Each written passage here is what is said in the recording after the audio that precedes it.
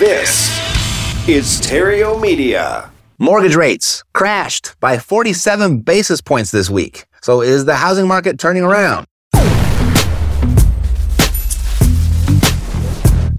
Welcome to the all-new Epic Real Estate Investing Show, the longest-running real estate investing podcast on the interwebs. Your source for housing market updates, creative investing strategies, and everything else you need to retire early. Some audio may be pulled from our weekly videos and may require visual support.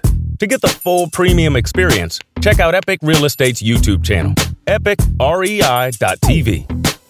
If you want to make money in real estate, sit tight and stay tuned. If you want to go far, share this with a friend. If you want to go fast, go to reiace.com. Here's Matt.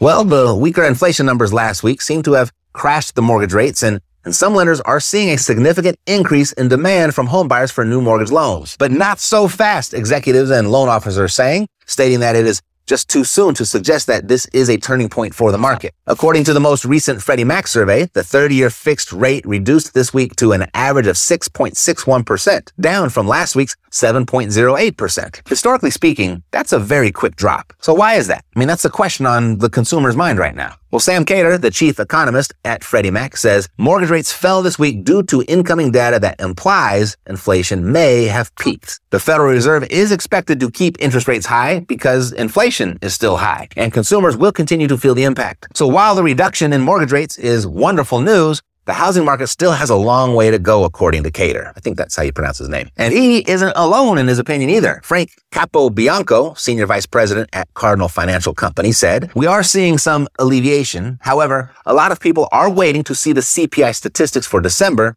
and the Fed meeting conclusion before declaring that this is the tipping point." But those are opinions. They may be right, maybe not, but the Mortgage Bankers Association's data is not so gloomy, and I'll get to that in just a second. But you see, the recent rate cuts are undoubtedly proving helpful to buyers, but affordability is still an issue. But if these rates at least retain some stability, we should start to see a higher number of potential buyers re-enter the market. Now, according to a poll this week by the Mortgage Bankers Association, demand increased for purchase applications across all loan types this week. This is the first time in 7 weeks, mortgage applications increased. And this is almost certainly due to rates falling below 7% for the first time since mid-October. But because rates are still high and affordability has decreased as a result, the average loan amount is currently at its lowest point in over 2 years. So we're not out of the woods yet, but this does feel like a glimmer of hope. We'll be back with more right after this.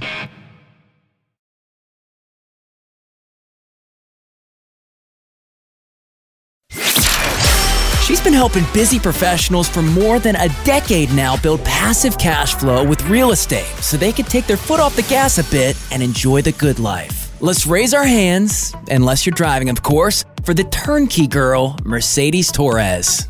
Hello and welcome back. This is Mercedes Torres, Matt Terrio's partner in crime, and I have a special treat for you today. I'm going to just jump into who we have as our guest today, because our guest has a lending company. He's an expert at buying and holding real estate, but really his magic powers comes from negotiating and creating deals. And one of the reasons I decided to invite Derek to our podcast is simply because he does not like banks. He doesn't hate them. He despises them. And the reason he's gotten really, really good at real estate investing is because he gets really creative at buying real estate, but more so has gotten even more creative at using other people's money. So without further ado, I'm going to introduce my personal friend, Derek Dombeck, to the show. Derek, welcome to the Epic Real Estate Investing Podcast. How are you today, bud? I am awesome, Mercedes. Thanks so much for having me on. This is going to be fun. It is going to be fun, especially because we're going to get into the nitty gritty of buying and holding property and doing your favorite thing of not using banks. So I didn't do a whole lot of justice to introducing who you really are. I just gave a surface level introduction. So I'm going to allow you to just jump in and introduce yourself. Yeah, absolutely. So my name is Derek Dombeck and I live in Wisconsin. So we're in the real estate investor mecca of the entire world. Said nobody ever. But I've been doing this since 2003. And when we started out, my wife and I, we were like most people. I came from a small town construction background, bought some fixer-upper properties.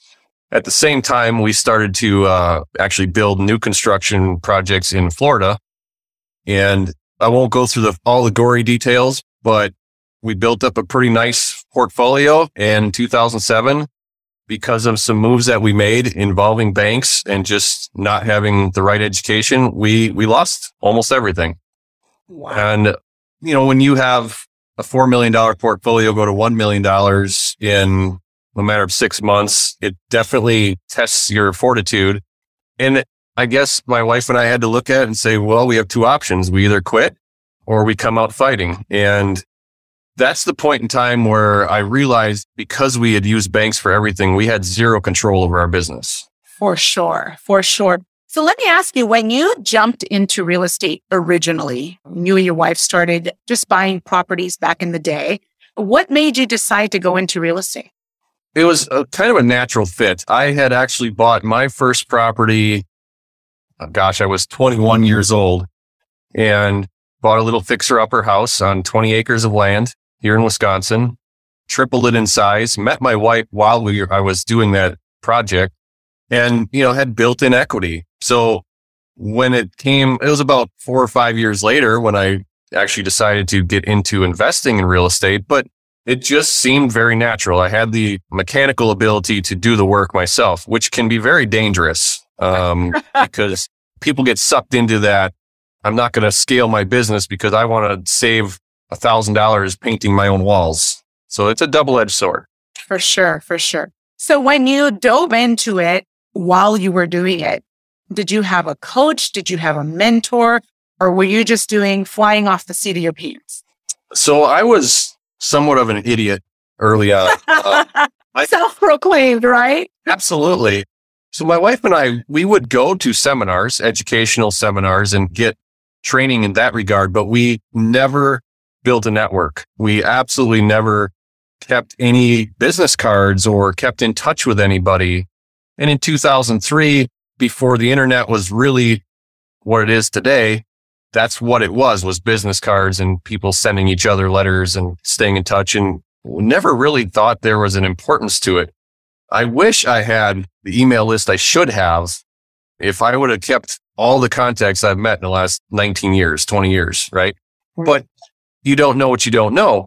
And I tell everybody, we were closet investors. We were almost embarrassed when we told friends and family that we went and bought another rental because, of course, they're trying to save us from making any mistakes. Not that they had any knowledge of real estate whatsoever, but people are always concerned for one of two reasons. They either don't want you to fail and get hurt, or they don't want you to succeed, which makes them feel worse about their own lives. So we kept it to ourselves. And when the real estate markets crashed in 2007, we really had nobody to turn to. It was just us. Yeah. Now, if I kind of bumped forward and looked at COVID, for example, now the network that I have and the masterminds that I actually host myself and other masterminds I belong to, COVID was our best year because everybody was calling each other and interacting with each other and talking about how we could benefit from what could have been devastating if you were on your own. For sure. It's funny what you learn in that time of crisis, but what people forget is that real estate is a people business. I mean, all the way around, you have to deal with people, whether you're a buyer or a seller, or there's a bank or a lender or whatever, there's people involved. And you're right. Imagine if you would have kept every single business card that you had when you first started. Oh my gosh, that would have been amazing.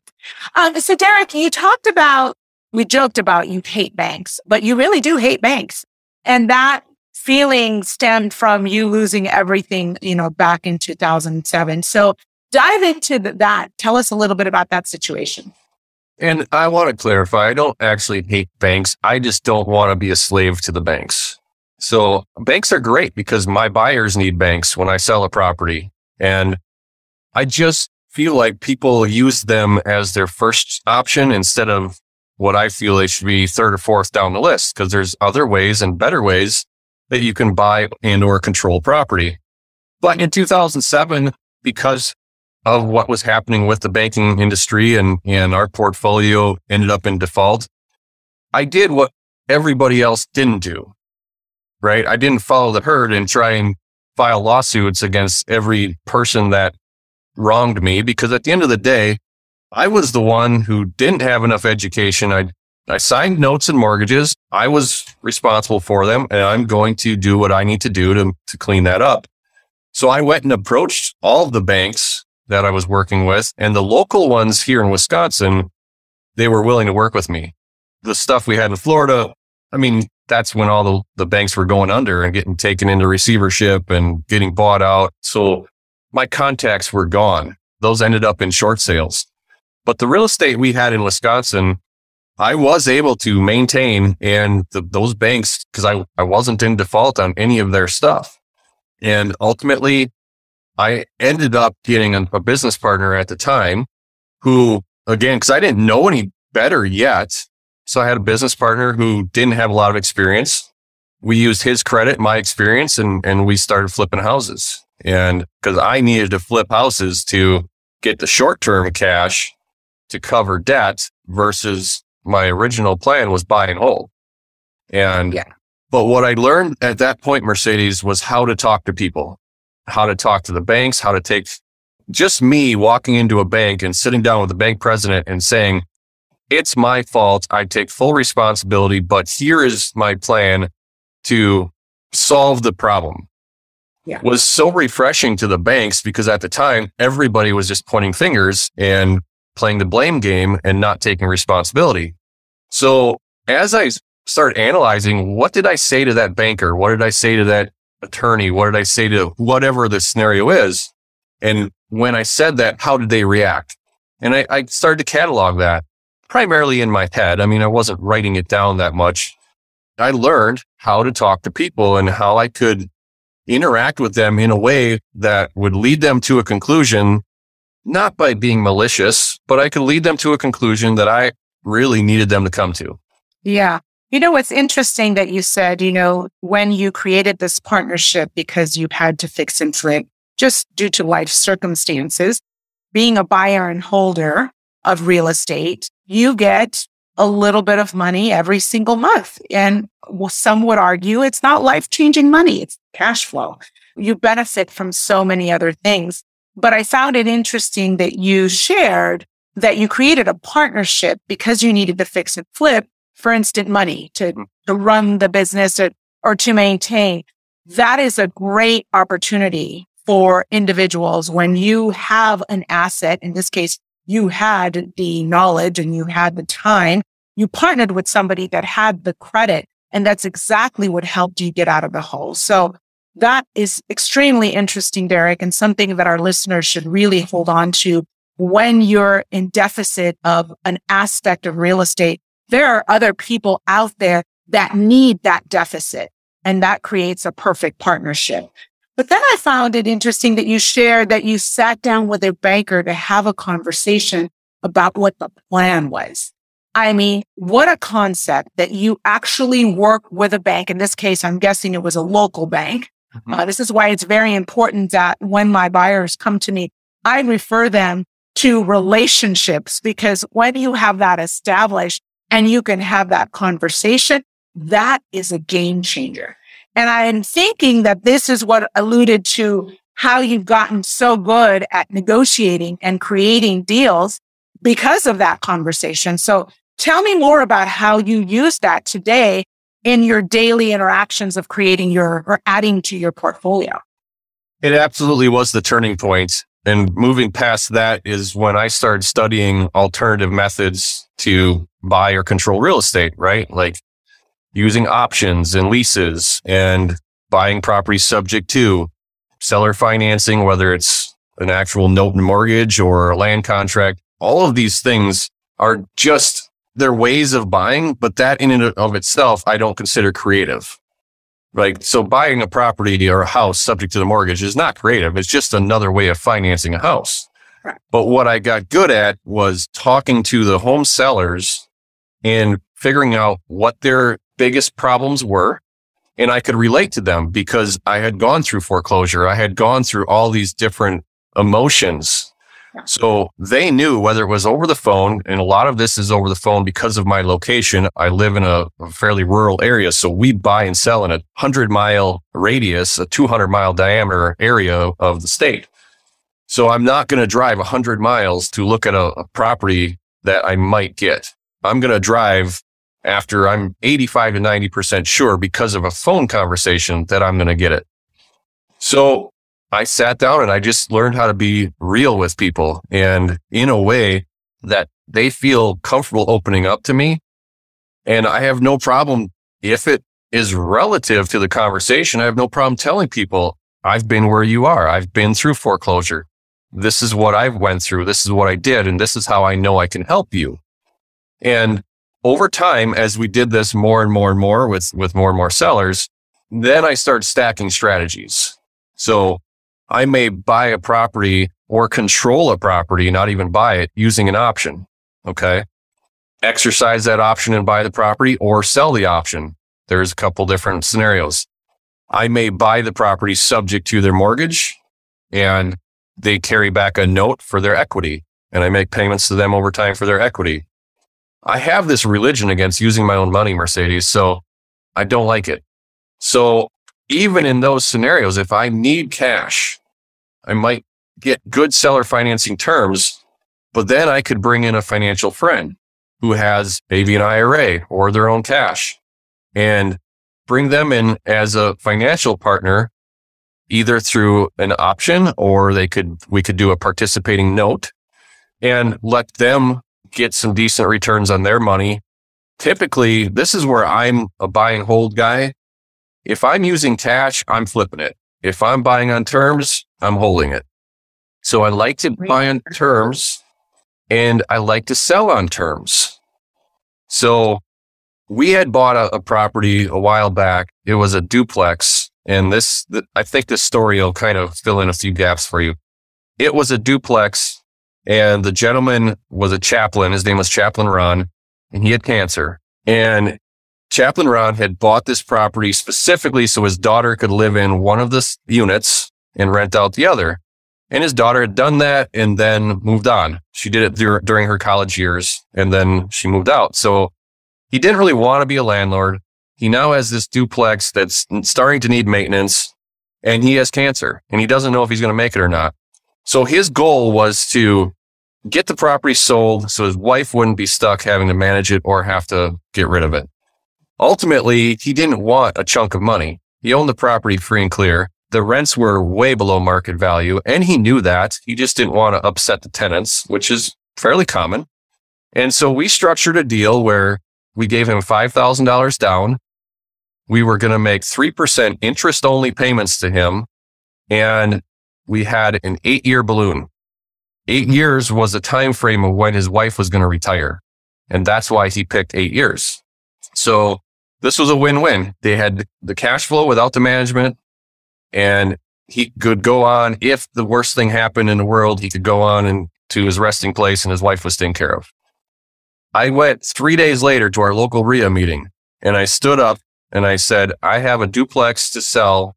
I will not sell it for cash. I absolutely want to hold paper on it, and I will hold a mortgage at 6% interest and a balloon of 5 years. And here's the payment. Here's the rents, right? We went over all the numbers. So I had the property sold immediately. The guy I sold it to, his cash flow, after he stuck some money into the property to fix it up, his cash flow was about $400 a month.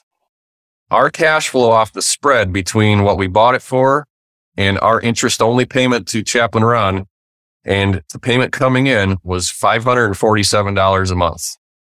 Yeah, that is a sweet deal and a win-win for every individual in the transaction.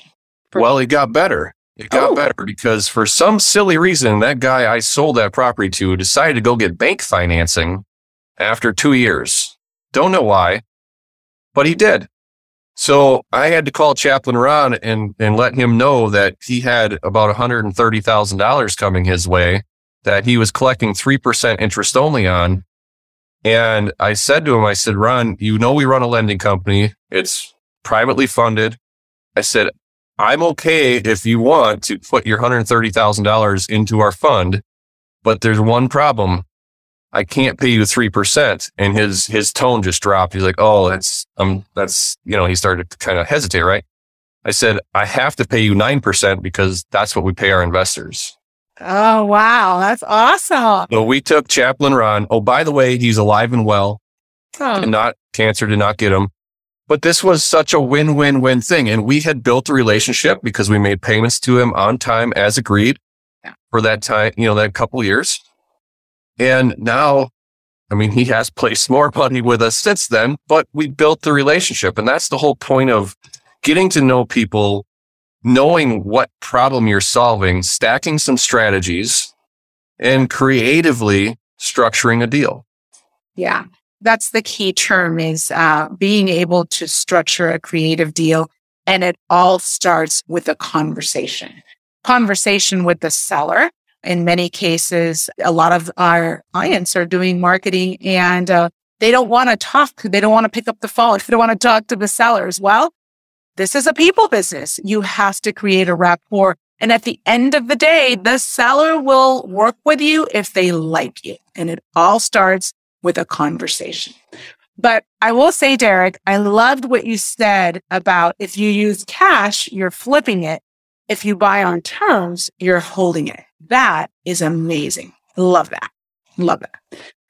So Derek, I know that your conversations of getting creative started when you sat down at a bank, meeting a local bank when you were in distress.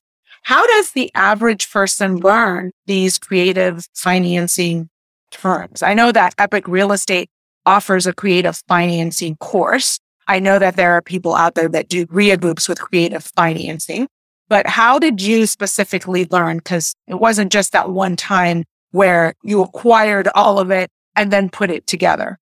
No.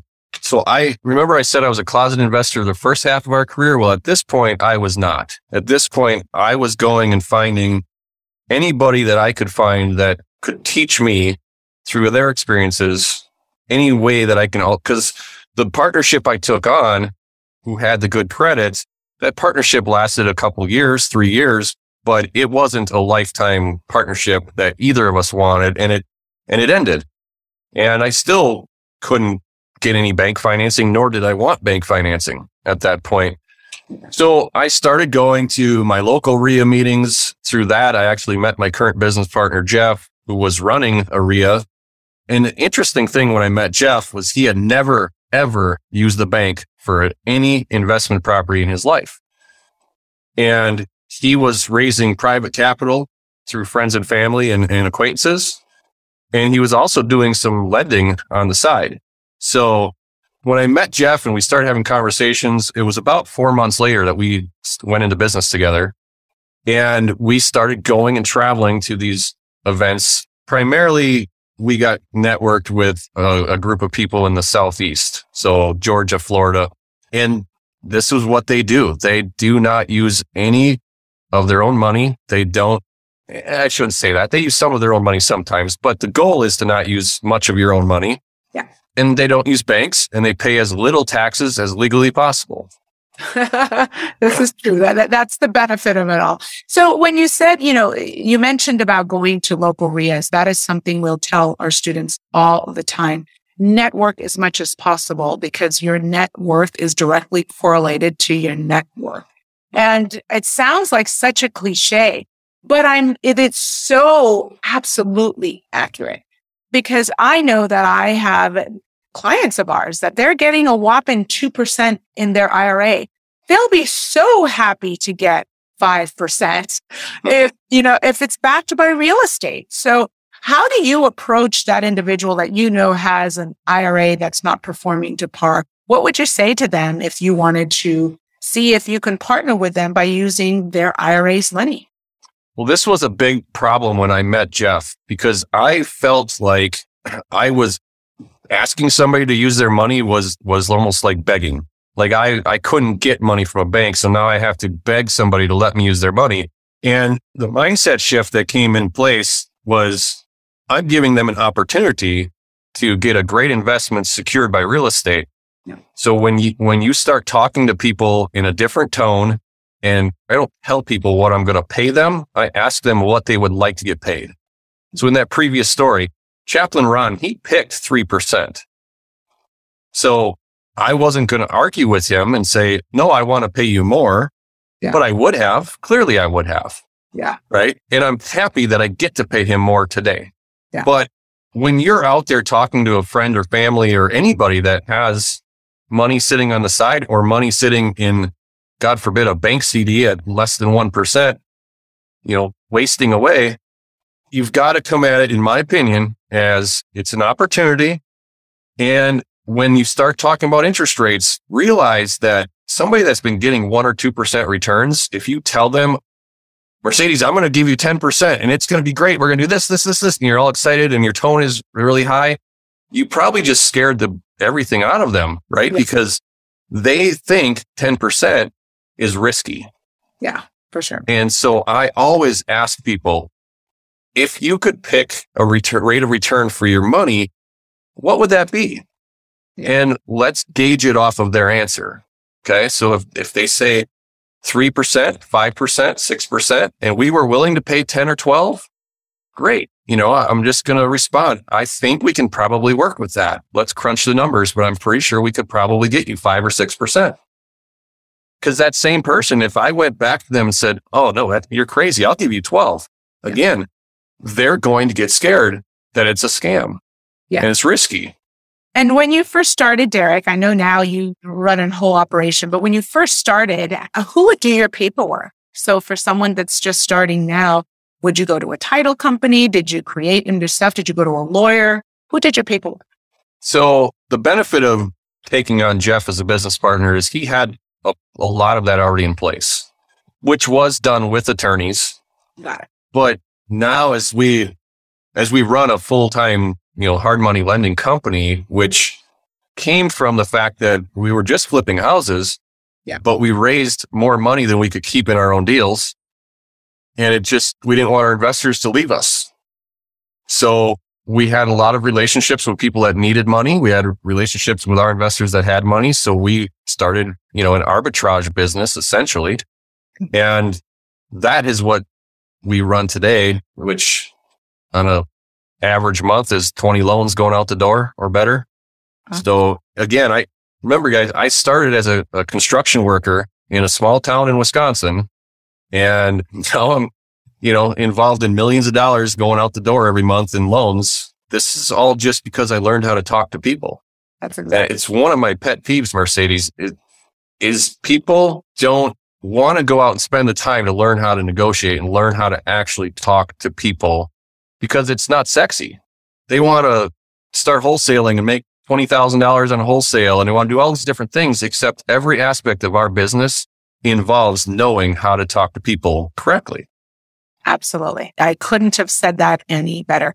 And we say it all the time. Real estate is a people business, and you have to have conversations. You have to know how to have these conversations to create that win-win situation for all parties. So that's valuable information. So I know, Derek, that you run a conference for advanced real estate strategies, and I definitely want you to tell our listeners about the conference. But before we do that, I want you to give a piece of advice to that individual that's just now getting started in real estate, or doesn't have time to start in real estate, but has to piggyback off of buying turnkey properties. What's the one piece of advice that you would give them that you wish you would have had when you got started? I'm going to give you 2. Okay, I'll take it. Use banks as a second strategy. And the first one is, I'm going to give you my elevator pitch that anybody can use, because people often ask me, how do you get a seller to answer all your questions? So I want you to start using some form of this elevator pitch that sounds natural coming out of your mouths, and it'll make it a lot easier. So Mercedes, you're the seller. And I would simply say, Mercedes, we buy houses in several different ways. All cash is not a problem, but that's typically going to be our lowest offer. If that doesn't meet your needs, we could look at taking over your payments if you still have debt. Don't have debt, we can make payments to you over time. Or in some cases, we just lease the properties and we buy it at a future date. So I just want you to know that we have multiple ways that we can help you today. And I'm going to ask you questions that some people probably wouldn't ask you. Is that okay with you? End pitch. There you go. That is awesome. It's funny you mentioned that in the Epic Real Estate Investing Academy. So it's called Epic Invested. We have something very, very similar, full-on scripts that very close to what you said, that just disclose, hey, I'm interested in buying your properties. Here are 3 options, and very similar to what you're saying. But at the end of the day, you said it clearly, it has to come natural and it's got to be your own personal pitch. And it takes practice. I mean, I've done over 2,000 transactions myself. And when I have that conversation, now it rolls off of my tongue like, I'm having a conversation now. But when I first started, it was not as smooth. So absolutely. Very, very cool. So, Dan, tell us about your conference. How do people learn about the advanced real estate investing strategies? So when you asked me earlier how I learned all these strategies, I went on a conference, which was on a cruise ship for 7 of its 8 years. It used to be called Captains of the Deal Cruise. And it was headed up by what became very, very good friends of ours after all those years. So when they decided to not run it anymore due to getting older and health and everything else, they handed it over to us. So we've changed the name, of course, but it's called the Generations of Wealth. And the way it's structured is we have a 5-day conference. We bring in some of the best speakers from around the country to speak from 9 until 1 each day.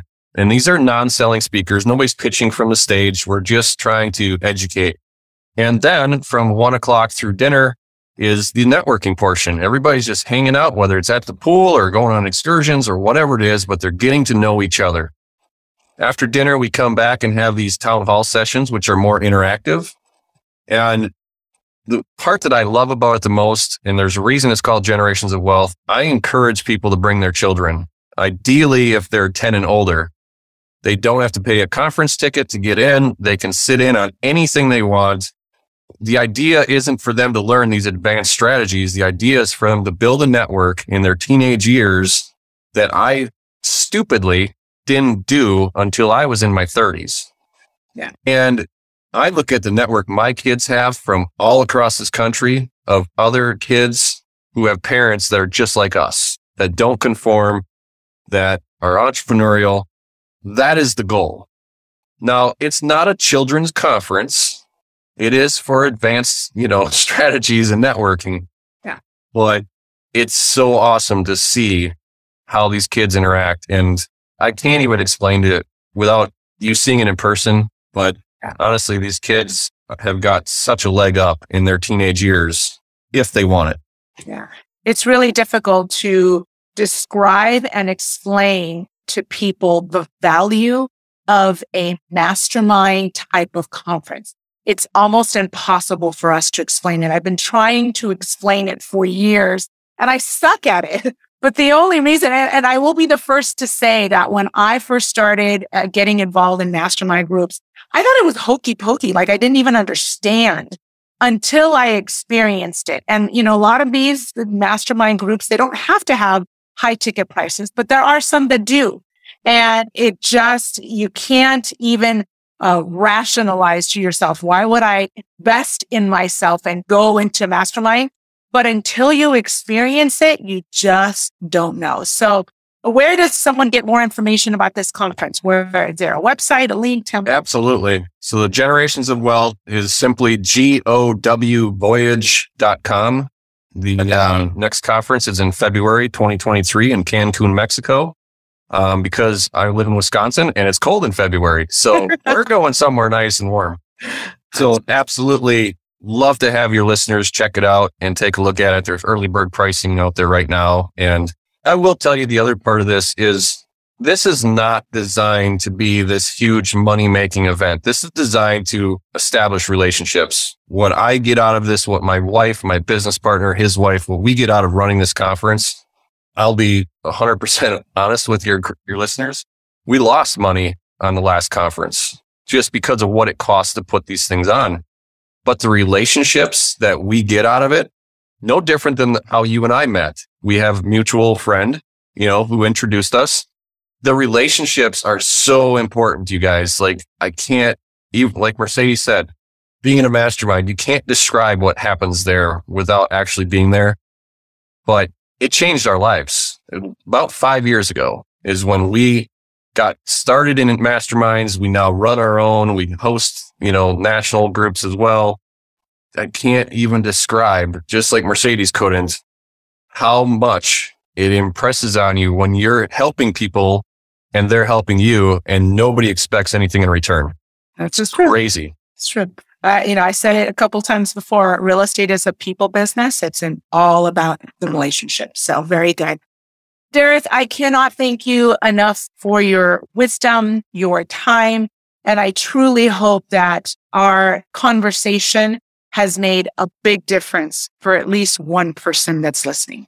To my fellow listener, I truly hope that this was an epic experience for you. And I will see you very soon. Have a great day. And that wraps up the Epic Show. If you found this episode valuable, who else do you know that might too? There's a really good chance you know someone else who would. And when their name comes to mind, please share it with them and ask them to click the subscribe button when they get here, and I'll take great care of them. God loves you, and so do I. Health, peace, blessings, and success to you. I'm Matt Theriault, living the dream. Yeah, we got the cash flow. You didn't know, homeboy, we got the cash flow.